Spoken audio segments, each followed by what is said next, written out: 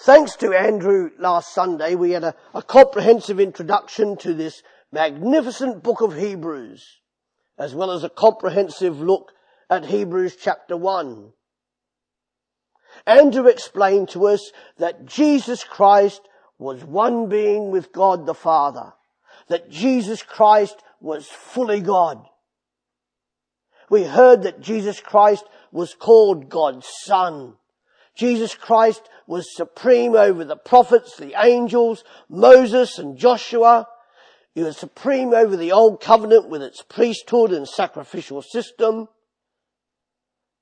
That Jesus was the appointed heir, the creative agent, the personification of God's glory. He was wow. He was the perfect revelation of God, the final revelation of God, and he was the cosmic sustainer. And we thought this fascinating and often unread book was best seen as the transcript of an early sermon of the church, rather than a letter addressed to a distinct group of people, and that it dated originally to the 1st century, probably before the destruction of the temple in Jerusalem in the year AD 70. It was accepted as part of the canon of the Bible by the Eastern Church early on, and it wasn't until the end of the 4th century that the Western Church formally adopted it into the canon of Scripture. And so with that brief introduction, we come to the passage tonight in Hebrews chapter 2 before us. And between the passage of Hebrews chapter 1 given to us by Andrew last week and the passage before us tonight, the preacher or writer has expounded how Jesus Christ is superior to the angels, particularly in regards to power and authority. That, of course, is one of the reasons that old hairy-legged Satan and his minions were cast out of heaven by God. Satan wanted power and authority to try and usurp God, so God cast them out. And we heard about Satan recently in our morning series under the preaching of Adam, as one of our enemies as Christians these last few Sunday mornings: the world, our old nature, and Satan. And the writer in these first few verses of chapter 2 encourages and exhorts his readers and listeners to be alert, to pay attention and stay focused on Jesus. The exhortation goes something like this: stay with Jesus, you drongos.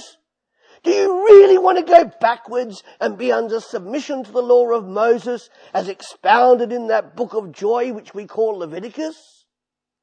And while the book of Leviticus is indeed a book of joy, the law can't save you. Salvation is to be found only in and through God's Son, the man we know as Jesus Christ. He alone can save because he is superior to the law in every way. As I said, don't be a drongo. Well, the author would say it like that if he was Australian, I guess. And so to our set passage tonight, Hebrews chapter 2. You'll be thankful that we have broken it down into 2 or 3 sections. A, to help my voice, and also to help our listening. So these Hebrew Christians were under pressure to return to their origins and discard Christianity, giving up Jesus as their Messiah and Saviour. It would appear that one of the reasons these Hebraic Christians could not persevere was they seemingly had trouble believing that Jesus was God, but also human, fully human. That perhaps Jesus was some quasi-mix of God and man, where Jesus was indeed God, but he wasn't really human at all. I've heard it preached in churches like that. Not here, thankfully. And the writer expounds in this chapter of Hebrews that such thinking is complete and utter drivel. It's nonsense. Well, he would if he was Australian. So tonight we will concentrate on that aspect of Jesus, his full humanity, We'll also look at what that means for us today, some 2,000 years after the book of Hebrews was written or transcribed. And if the world to come is not subject to angels, then who will it be subjected to? The author goes on to quote from Psalm 8. As far as we know, until Jesus came, nobody had used this psalm to refer to the one person to whom people such as Abraham, Moses, Jacob, Joseph, David, etc., all look forward to come, the Messiah, the Saviour. The one whom Moses referred to when he said, "One greater than me is to come." It is and was in its original context about a human. Not a human in the fallen state of which we are now, but a human in the idealized state, before the first created man, Adam, sinned by committing an act of disobedience against God. Humans, we were designed originally for splendor, honor, and authority. If that doesn't make you go, wow, nothing will. All this week I've had that word going around in my head as usual. What Aubrey calls me the Mr. Wow Man. And Jesus quotes this in reference to himself in Matthew chapter 21. Later the Apostle Paul cites it about Jesus in 1 Corinthians chapter 15. And as I said earlier, as far as we know, there is no reference to this psalm being seen as talking about the Saviour or Messiah before the coming of Jesus. So Hebrews chapter 2, 8b to 9. And isn't this just magnificent? Read those verses, look at them. Isn't it astonishingly amazing? This Jesus, being fully God, the one who created all that we see, and including us. This Jesus, who according to our writer back in Hebrews 1, is the sustainer of all creation. His creation. This Jesus choosing to become one of his creations so that his creation could choose to come back into a dynamic and intimate personal relationship with Almighty God. Mind-blowing, isn't it? Or is that just me? Is it just me that is having childlike awe at that thought, just as I've had this week preparing, and in particular listening to familiar words as those in John chapter 1? The Word of God became flesh. What's the word? Wow. Childlike awe. Not childish, childlike. The uncreated one became a created being and choosing to do so. That's what we're celebrating at Christmas, the incarnation and birth of Jesus Christ. Yet Christmas is only the beginning, and we see that Jesus also went on to suffer many things as a human, including death. Why? So that he may taste death for everyone. The Creator God becoming one of his created creatures and dying. That's what we remember when we partake of Holy Communion, just as we did last week and we will next week, in response to a commandment from this Jesus. And we know, however, from the historical record that death was not the end for Jesus, but a new beginning, that he rose again from the dead to new life of splendor and honor, appeared to many witnesses before he ascended into the sky and back to the right hand of God the Father. That's what we celebrate at Easter, isn't it? Death has been defeated by Jesus. Wow. So, what reasons are given here for the death of Jesus? Here are 4 just from this passage. To bring many other humans to glory, that Jesus could be the pioneer of our salvation. Oh, thank you, Jesus. That humans could be made perfect through his sufferings. That Jesus, the Creator God, the member of the Holy Trinity, the Son of God, could call those who choose to trust in him for salvation his brothers and sisters. We're his family. And like it or not, I'm in your family. I know that scares some people, but tough. It's wow, double wow. If we're Christians, those who follow Jesus, we are his children, but also his family, his brother, his sister. That means we are loved and well loved. Amazing, isn't it? I meet and talk to too many Christians who seem to have forgotten the wonder.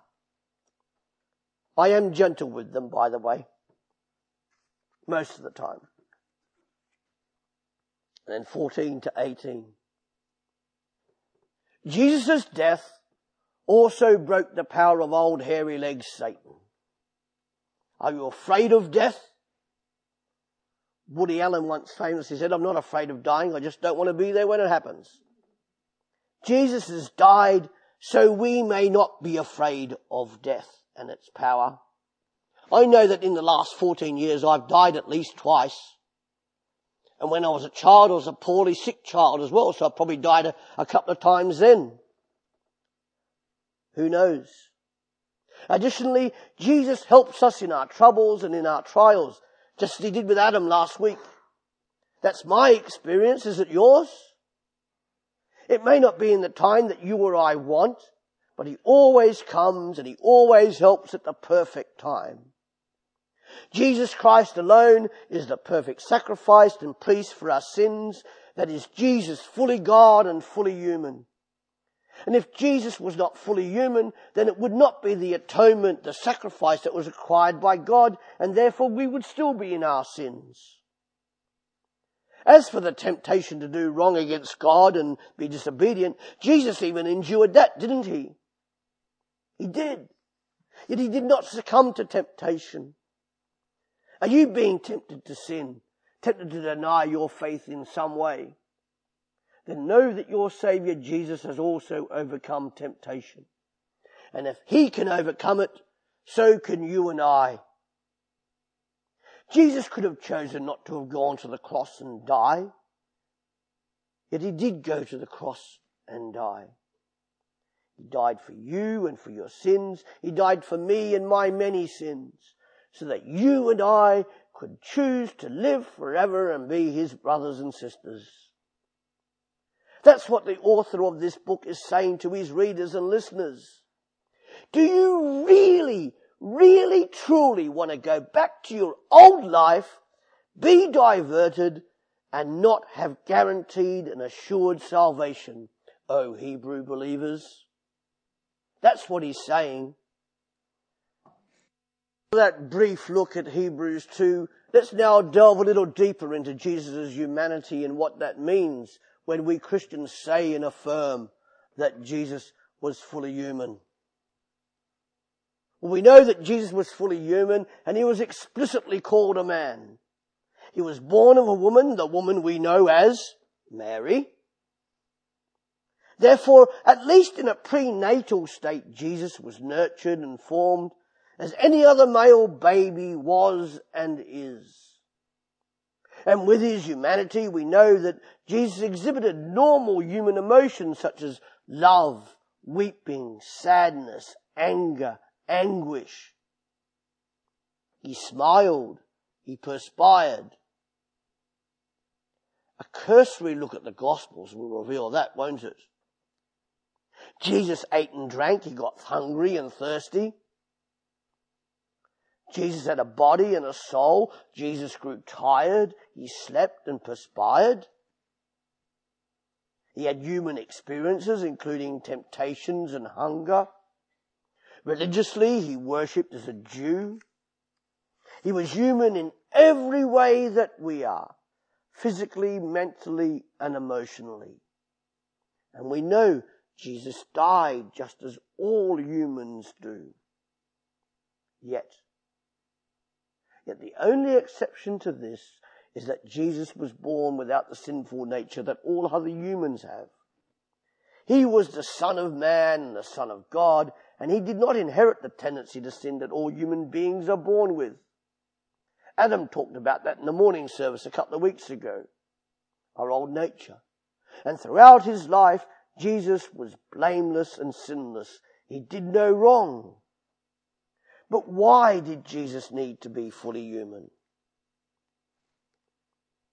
Jesus, not having to pay any price for his own sin because he was sinless, could therefore in his death pay the full price for the sins of all time and people by his death, and could therefore completely appease God's anger and satisfy God's righteous demands.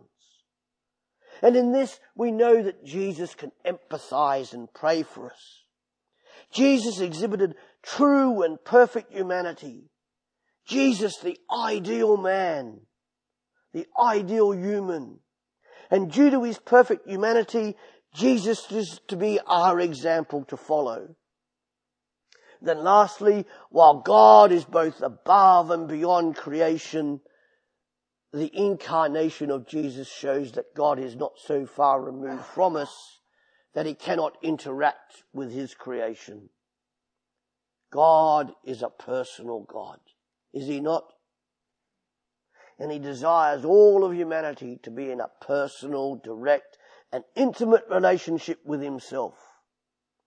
Are you in that kind of relationship with him? And God's salvation plan for humanity involved triumphant victory over sin, over death, and over the grave. However, no person could be found that was eligible or capable to do this in all of history. And because of this, God himself stepped into human history so that this victory could be achieved. This God-man was to be fully human so as to live every feature of humanity, including sufferings and death. This God-man also needed to remain fully God so as to have the authority and power to defeat sin, death, and the grave. This God-man we know as Jesus Christ. Jesus Christ, who being without sin, by being completely obedient to God in all facets of life, was this God-man, consisting as he did of two complete natures, being fully God and fully human. That God-man, the idealized man, Jesus Christ, fully God and fully human, and Jesus triumphed over sin, death, and the grave. And throughout history there have been some incorrect thinking and teaching about Jesus Christ. Some of it has crept even into the churches today. And perhaps some of these thoughts were being perpetrated by the original readers or listeners of this book of Hebrews, causing them to want to abandon their faith and go back to Judaism. So let's look briefly at just three of them. First of all, there was Docetism in the 3rd and 4th century. Bishop Serapion of Antioch believed that the material world was evil, which was a common thinking in both Greek and Eastern philosophy. And so therefore, Jesus couldn't have had a real body, and he only appeared to be human. Wrong. Jesus had scars, didn't he? He bled. Don't know where he was getting his thinking from. Then there's the Eutychian. Eutychus of Constantinople believes mixed Jesus' divine and human natures to create a third type of person, where the human nature was absorbed into the divine. It's science fiction before there was science fiction. And probably most famous is Nestorian, which denied the union of the divine and human natures in Christ. So Christ actually became two people in one body. Don't know what drugs he was on. And sadly though, even in some parts of the church today, these heresies are repeated. I've even heard them preached from pulpits. They're certainly repeated in the cults such as Mormonism and Jehovah's Witnesses, aren't they? The Jesus of history was fully human, just as he was also simultaneously fully God. Truth combats error, and by learning the truth about God, we can avoid making the same mistakes, help us keep our focus on Jesus, and not be tempted away back to our old life or elsewhere. And another question. Why did Jesus become human? A wider picture than Hebrews 2 gives of why Jesus, the creator and sustainer of creation, would step into human history and become one of his creations and become a man. By becoming a man, Jesus humbled himself. He revealed God the Father. He became humanity's high priest. He became humanity's advocate and intercessor before God. He came to destroy all the works of old Satan, getting him to wax his legs. Gave an example of living a life which was completely pleasing to God in every facet, and obedience to God in every facet of life. And he came to prepare for the redemption of all creation, that final day, that day of ultimate wow. And in this way, God himself has taken on the responsibility for the sins and disobedience of all humanity of all time, past, present, and future. Jesus, the Son of God, bore all the sins of the entire world of all time on the cross when he died. And in doing so, Jesus Christ became sin for us.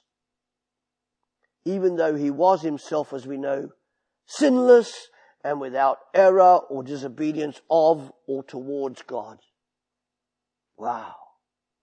And by doing this, we are drawn to him in a personal, intimate way, aren't we?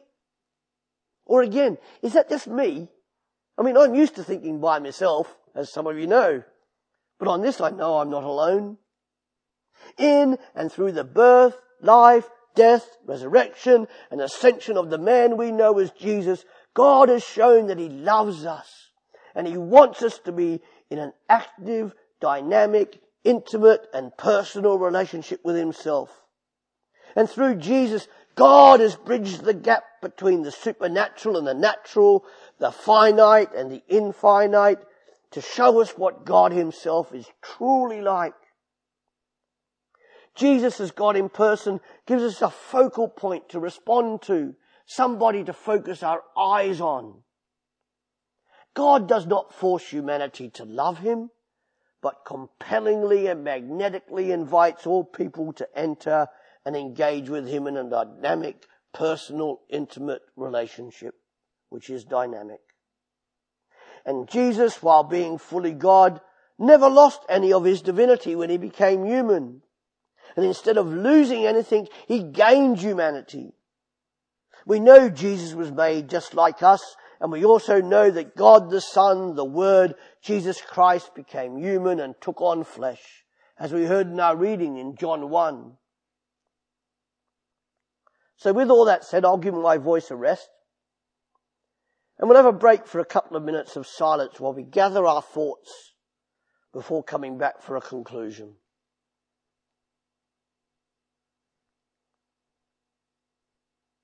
O Lord, from here on, never leave us, but stay and dwell with and within each of us, for your presence is our comfort and consolation, just as your absence is our sorrow. O Holy Spirit, come into our heart and draw us so near to God that the things of the world may be nothing to us. Inflame our heart with your love, and there let it burn without ceasing, day by day by day. Come, we pray, O God, Father, Son, and Spirit, for you are our true joy. You are our only desire, and you are our sweetest love. Amen. That was a prayer based on the morning star of the English Reformation, John Wycliffe. Moving swiftly on, we have hopefully seen tonight from this passage in Hebrews that Jesus is and was fully human, a human just as each of us are. Jesus, the Son of Man and the suffering servant. Jesus is and was a Messiah, a Saviour, a Redeemer, and a Rescuer. Jesus, the Son of God, who was sent by God to restore the world back into a personal, intimate, dynamic, and living relationship with God. I hope that is what you saw and heard, despite my limitations tonight. And when I preached here about 6 years ago now, I described my daily wow factor of Jesus. This wow factor involved Jesus being completely unique, majestic, tender, wise, strong, and lovely.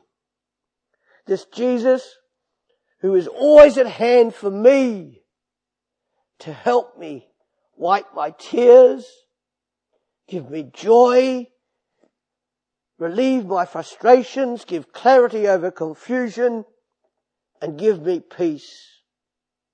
And I have to ask, is this also your Jesus? That's my Jesus whom I seek to serve and obey in every facet of life, every day. I rarely achieve it, but I know that when I fail, I can ask for forgiveness and He will grant it from His well springs of grace and mercy. Again, is that your experience? Because it's mine daily. It's this Jesus whom I depend upon and personally know to be totally reliable in every way. When people let me down, turn away from me, deliberately ignore me, discourage me, think wrongly of me, incorrectly assume my motives, this Jesus always picks me up. He never turns me away. He always encourages me and He always embraces me. Sometimes He's got to give me a little kick, but that again could just be me. Do you know Him? Have you met this Jesus? All through each day, from morning to evening, I know that Jesus has been dependable going ahead of me. It's amazing that somebody could love me like that. This Jesus who died on a Roman cross 2,000 years ago was the same Jesus who was raised from the dead without decay into newness of life and ascended back to the right hand of God the Father. Jesus died for me and He died also for you so that we may have life everlasting. There's only one Saviour for this world. That is what the writer of Hebrews has been saying throughout and continues to say throughout this book. There will never be another Saviour of this world because there is no need of another. Do you see the wow factor of Jesus in all this? With that childlike awe that we should have. One day all suffering and evil will be gone, banished, vanished and exubulated. Oh, what a joyous day of wow that will be. Jesus is the only way, the only truth, and the only life, despite the bleatings of other people. Jesus is the only great shepherd and the only door to life with God. Jesus is the only light of the world and the only gateway to a restored life with God into a personal, dynamic, intimate relationship with God. And Jesus calls everyone to partake of the nourishment and shelter only He can provide. Are you one of His followers yet?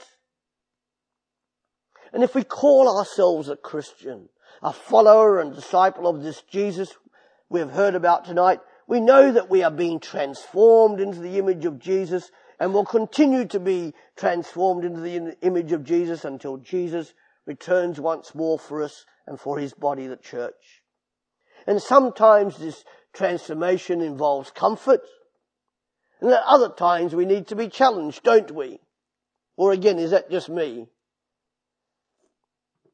How is your Christian walk? Are you feeling frail and weak in your faith? Do you feel like giving up on being a Christian? Talk to God. Be honest in your feelings with Him. He will help you. Talk to other Christians whom you trust, love and respect. Please, if you're like that, go see somebody here after the service is finished shortly and ask for help. There are plenty of caring people here who will help if you ask them. From experience, this is a caring community here, is it not? Are you suffering in some way tonight?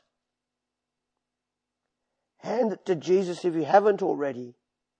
Remember that with Jesus we have a God who is not remote from our suffering, not some impersonal being, But this God has suffered just as we have and are, suffering in all manner of ways, just as we do. Again, is that my experience alone? I think not. This God has known grief himself. Remember Jesus weeping? He will dry your tears too, just as he will dry mine. And one day, if we persevere, he will physically take our face in his scarred hands and wipe away our tears. Tears of pain and tears of unutterable and inexorable joy. Again, talk to somebody here in this caring community of people. I've experienced that care in the last 11 years of being here. Yes, Adam, it's been that long. Jesus Christ cares for us through his people, including people here. And if you're being tempted in some area of life to disobey God, ask for his help to overcome the temptation. Jesus was tempted to be disobedient to God as well, and he overcame those temptations. And Jesus is to be our example. And we remember that if we do indeed succumb to temptation and sin against God or our brothers and sisters or other people, we have an advocate before God the Father, don't we? That's one of the reasons that Jesus came to earth as a man. And that advocate is Jesus Christ, which means we can ask for forgiveness of our sins from God's wellsprings of grace and mercy and be cleansed anew, refilled anew with the Spirit. And this is only by, in and through Jesus Christ alone. That's part of his teaching on prayer in the Lord's Prayer, isn't it? And when we sin, when we disobey God, it's as if we forget who we are as Christians. We forget that we are God's child. And we forget that we have true freedom in Christ, through Christ and with Christ. Again, is that your experience? I know it's mine. Dodgy memory apart. And we need to remember that as Christians, because God the Son became a human in the man we know as Jesus Christ, that we were bought at a price. We now have a new position before God. We were bought out of slavery to sin into being servants to, of, and for God the Son, Jesus Christ alone. We can't serve two masters, can we? We find out that we are Jesus' personal possession and family, and that we are in an amazingly personal, intimate, and dynamic relationship with God. Oh, how easy it is to forget these things. Is it just me that forgets these things easily? I know that when I'm disobedient towards God, have sinned against him and other people, that I have indeed forgotten these things. Subconsciously at least. And because of Jesus, you are his brother or sister. He loves you. And because of his death and resurrection, you are in his family if you have made that decision to be so. Because he loves you, you are being transformed into his image. You still have and will continue to have your own identifiable personality and traits, but you are being changed and transformed into the likeness of Jesus. One day you will be normal like me. Think about it. That scares some people, I know. And remember, because Jesus Christ died, rose again, and ascended back to the Father, so will all of us who claim him as their Saviour. We as Christians will live, die, and rise again to ascend into glory. That's what Paul writes about in Colossians chapter 3. And God is wanting all people to be in relationship with him, but it's our responsibility to choose that way. God does not force. He leaves it as a choice for humans to make as individuals. God's love doesn't force, because if it did, then it wouldn't be love, it would be tyranny, wouldn't it? However, God's love is compelling. It is magnetic. It is attractive, calling people into relationship with himself. God's love for humanity exemplified in the cross of Jesus, as we saw in part tonight. Let's go from here to tell somebody this week about this God of love. We can at least ask, can't we? Can we not? Is there anybody there? And just as God loves each of us as individuals, we are also to love others in our Christian family and those outside it. What did Jesus say? Jesus said that those outside the church will know who we Christians are by the love that we have for each other. Loving others within the church is outreach. That's evangelism, at least in part. It's a witness to those outside of the church of and for God of love that we proclaim and live for, isn't it? For example, if you know somebody has a need and you can fulfill that need, why not be the answer to that person's prayer? Whether it's a known prayer or silent prayer. That's love in action, is it not? You and I are loved by God as exemplified and exhibited in the birth, life, death, resurrection, and ascension and glorification of Jesus Christ. Jesus Christ, fully God and fully human. Let each one of us go love other people with this love to the glory of God the Father, through the name of God the Son, Jesus Christ, and in the power of the Holy Spirit who lives within each one of us, seals us as his child, and unites this church's family. As I've said, I'm your family whether you want me to be or not. Tough. Let's go tell and show others about this Jesus and how he can help people, just as he has helped you and I and countless others today and down through history. Will there be one other person in heaven because of you and what you have said or done? And if you're not, I have to say this, if you're not yet a Christian and you want to hear more about becoming a follower of this Jesus, do ask somebody here to help you. Aubrey would love to, I'm sure. Jesus is calling you by name to be in a loving, dynamic, personal and intimate relationship with himself, with God.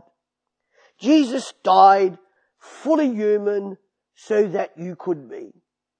Don't leave here tonight without talking to somebody. I know Adam would love to.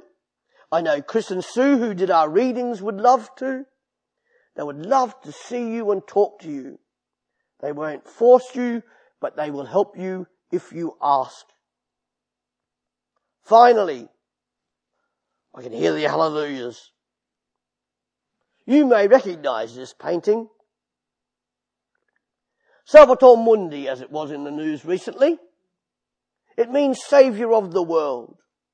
And an article in the Guardian newspaper stated this. I don't normally read the Guardian. It's too expensive. This is what the article wrote. In a mainstream paper, this painting by Leonardo da Vinci, circa early 1500s, has just been sold for about £305 million. That makes it the most expensive painting ever. It is called Salvator Mundi and depicts Christ, hand raised as if about to give a priestly blessing or benediction. He is the Saviour of the world, says Leonardo. And the writer of the article goes on. No, we're not. Salvation is top down. We are as dependent upon Salvator Mundi as we are dependent upon the rain. You can't get saved by being good. It's not that morality is a bad thing per se, but that it does not reach into the darkest parts of human nature. It cannot save us. The Christianity of Salvator Mundi is designed specifically for all people. And the good news is that it doesn't cost £300 million to find it, which is probably just as well, flat out scraping 300 pence. You only have to ask, and it only ever comes for free.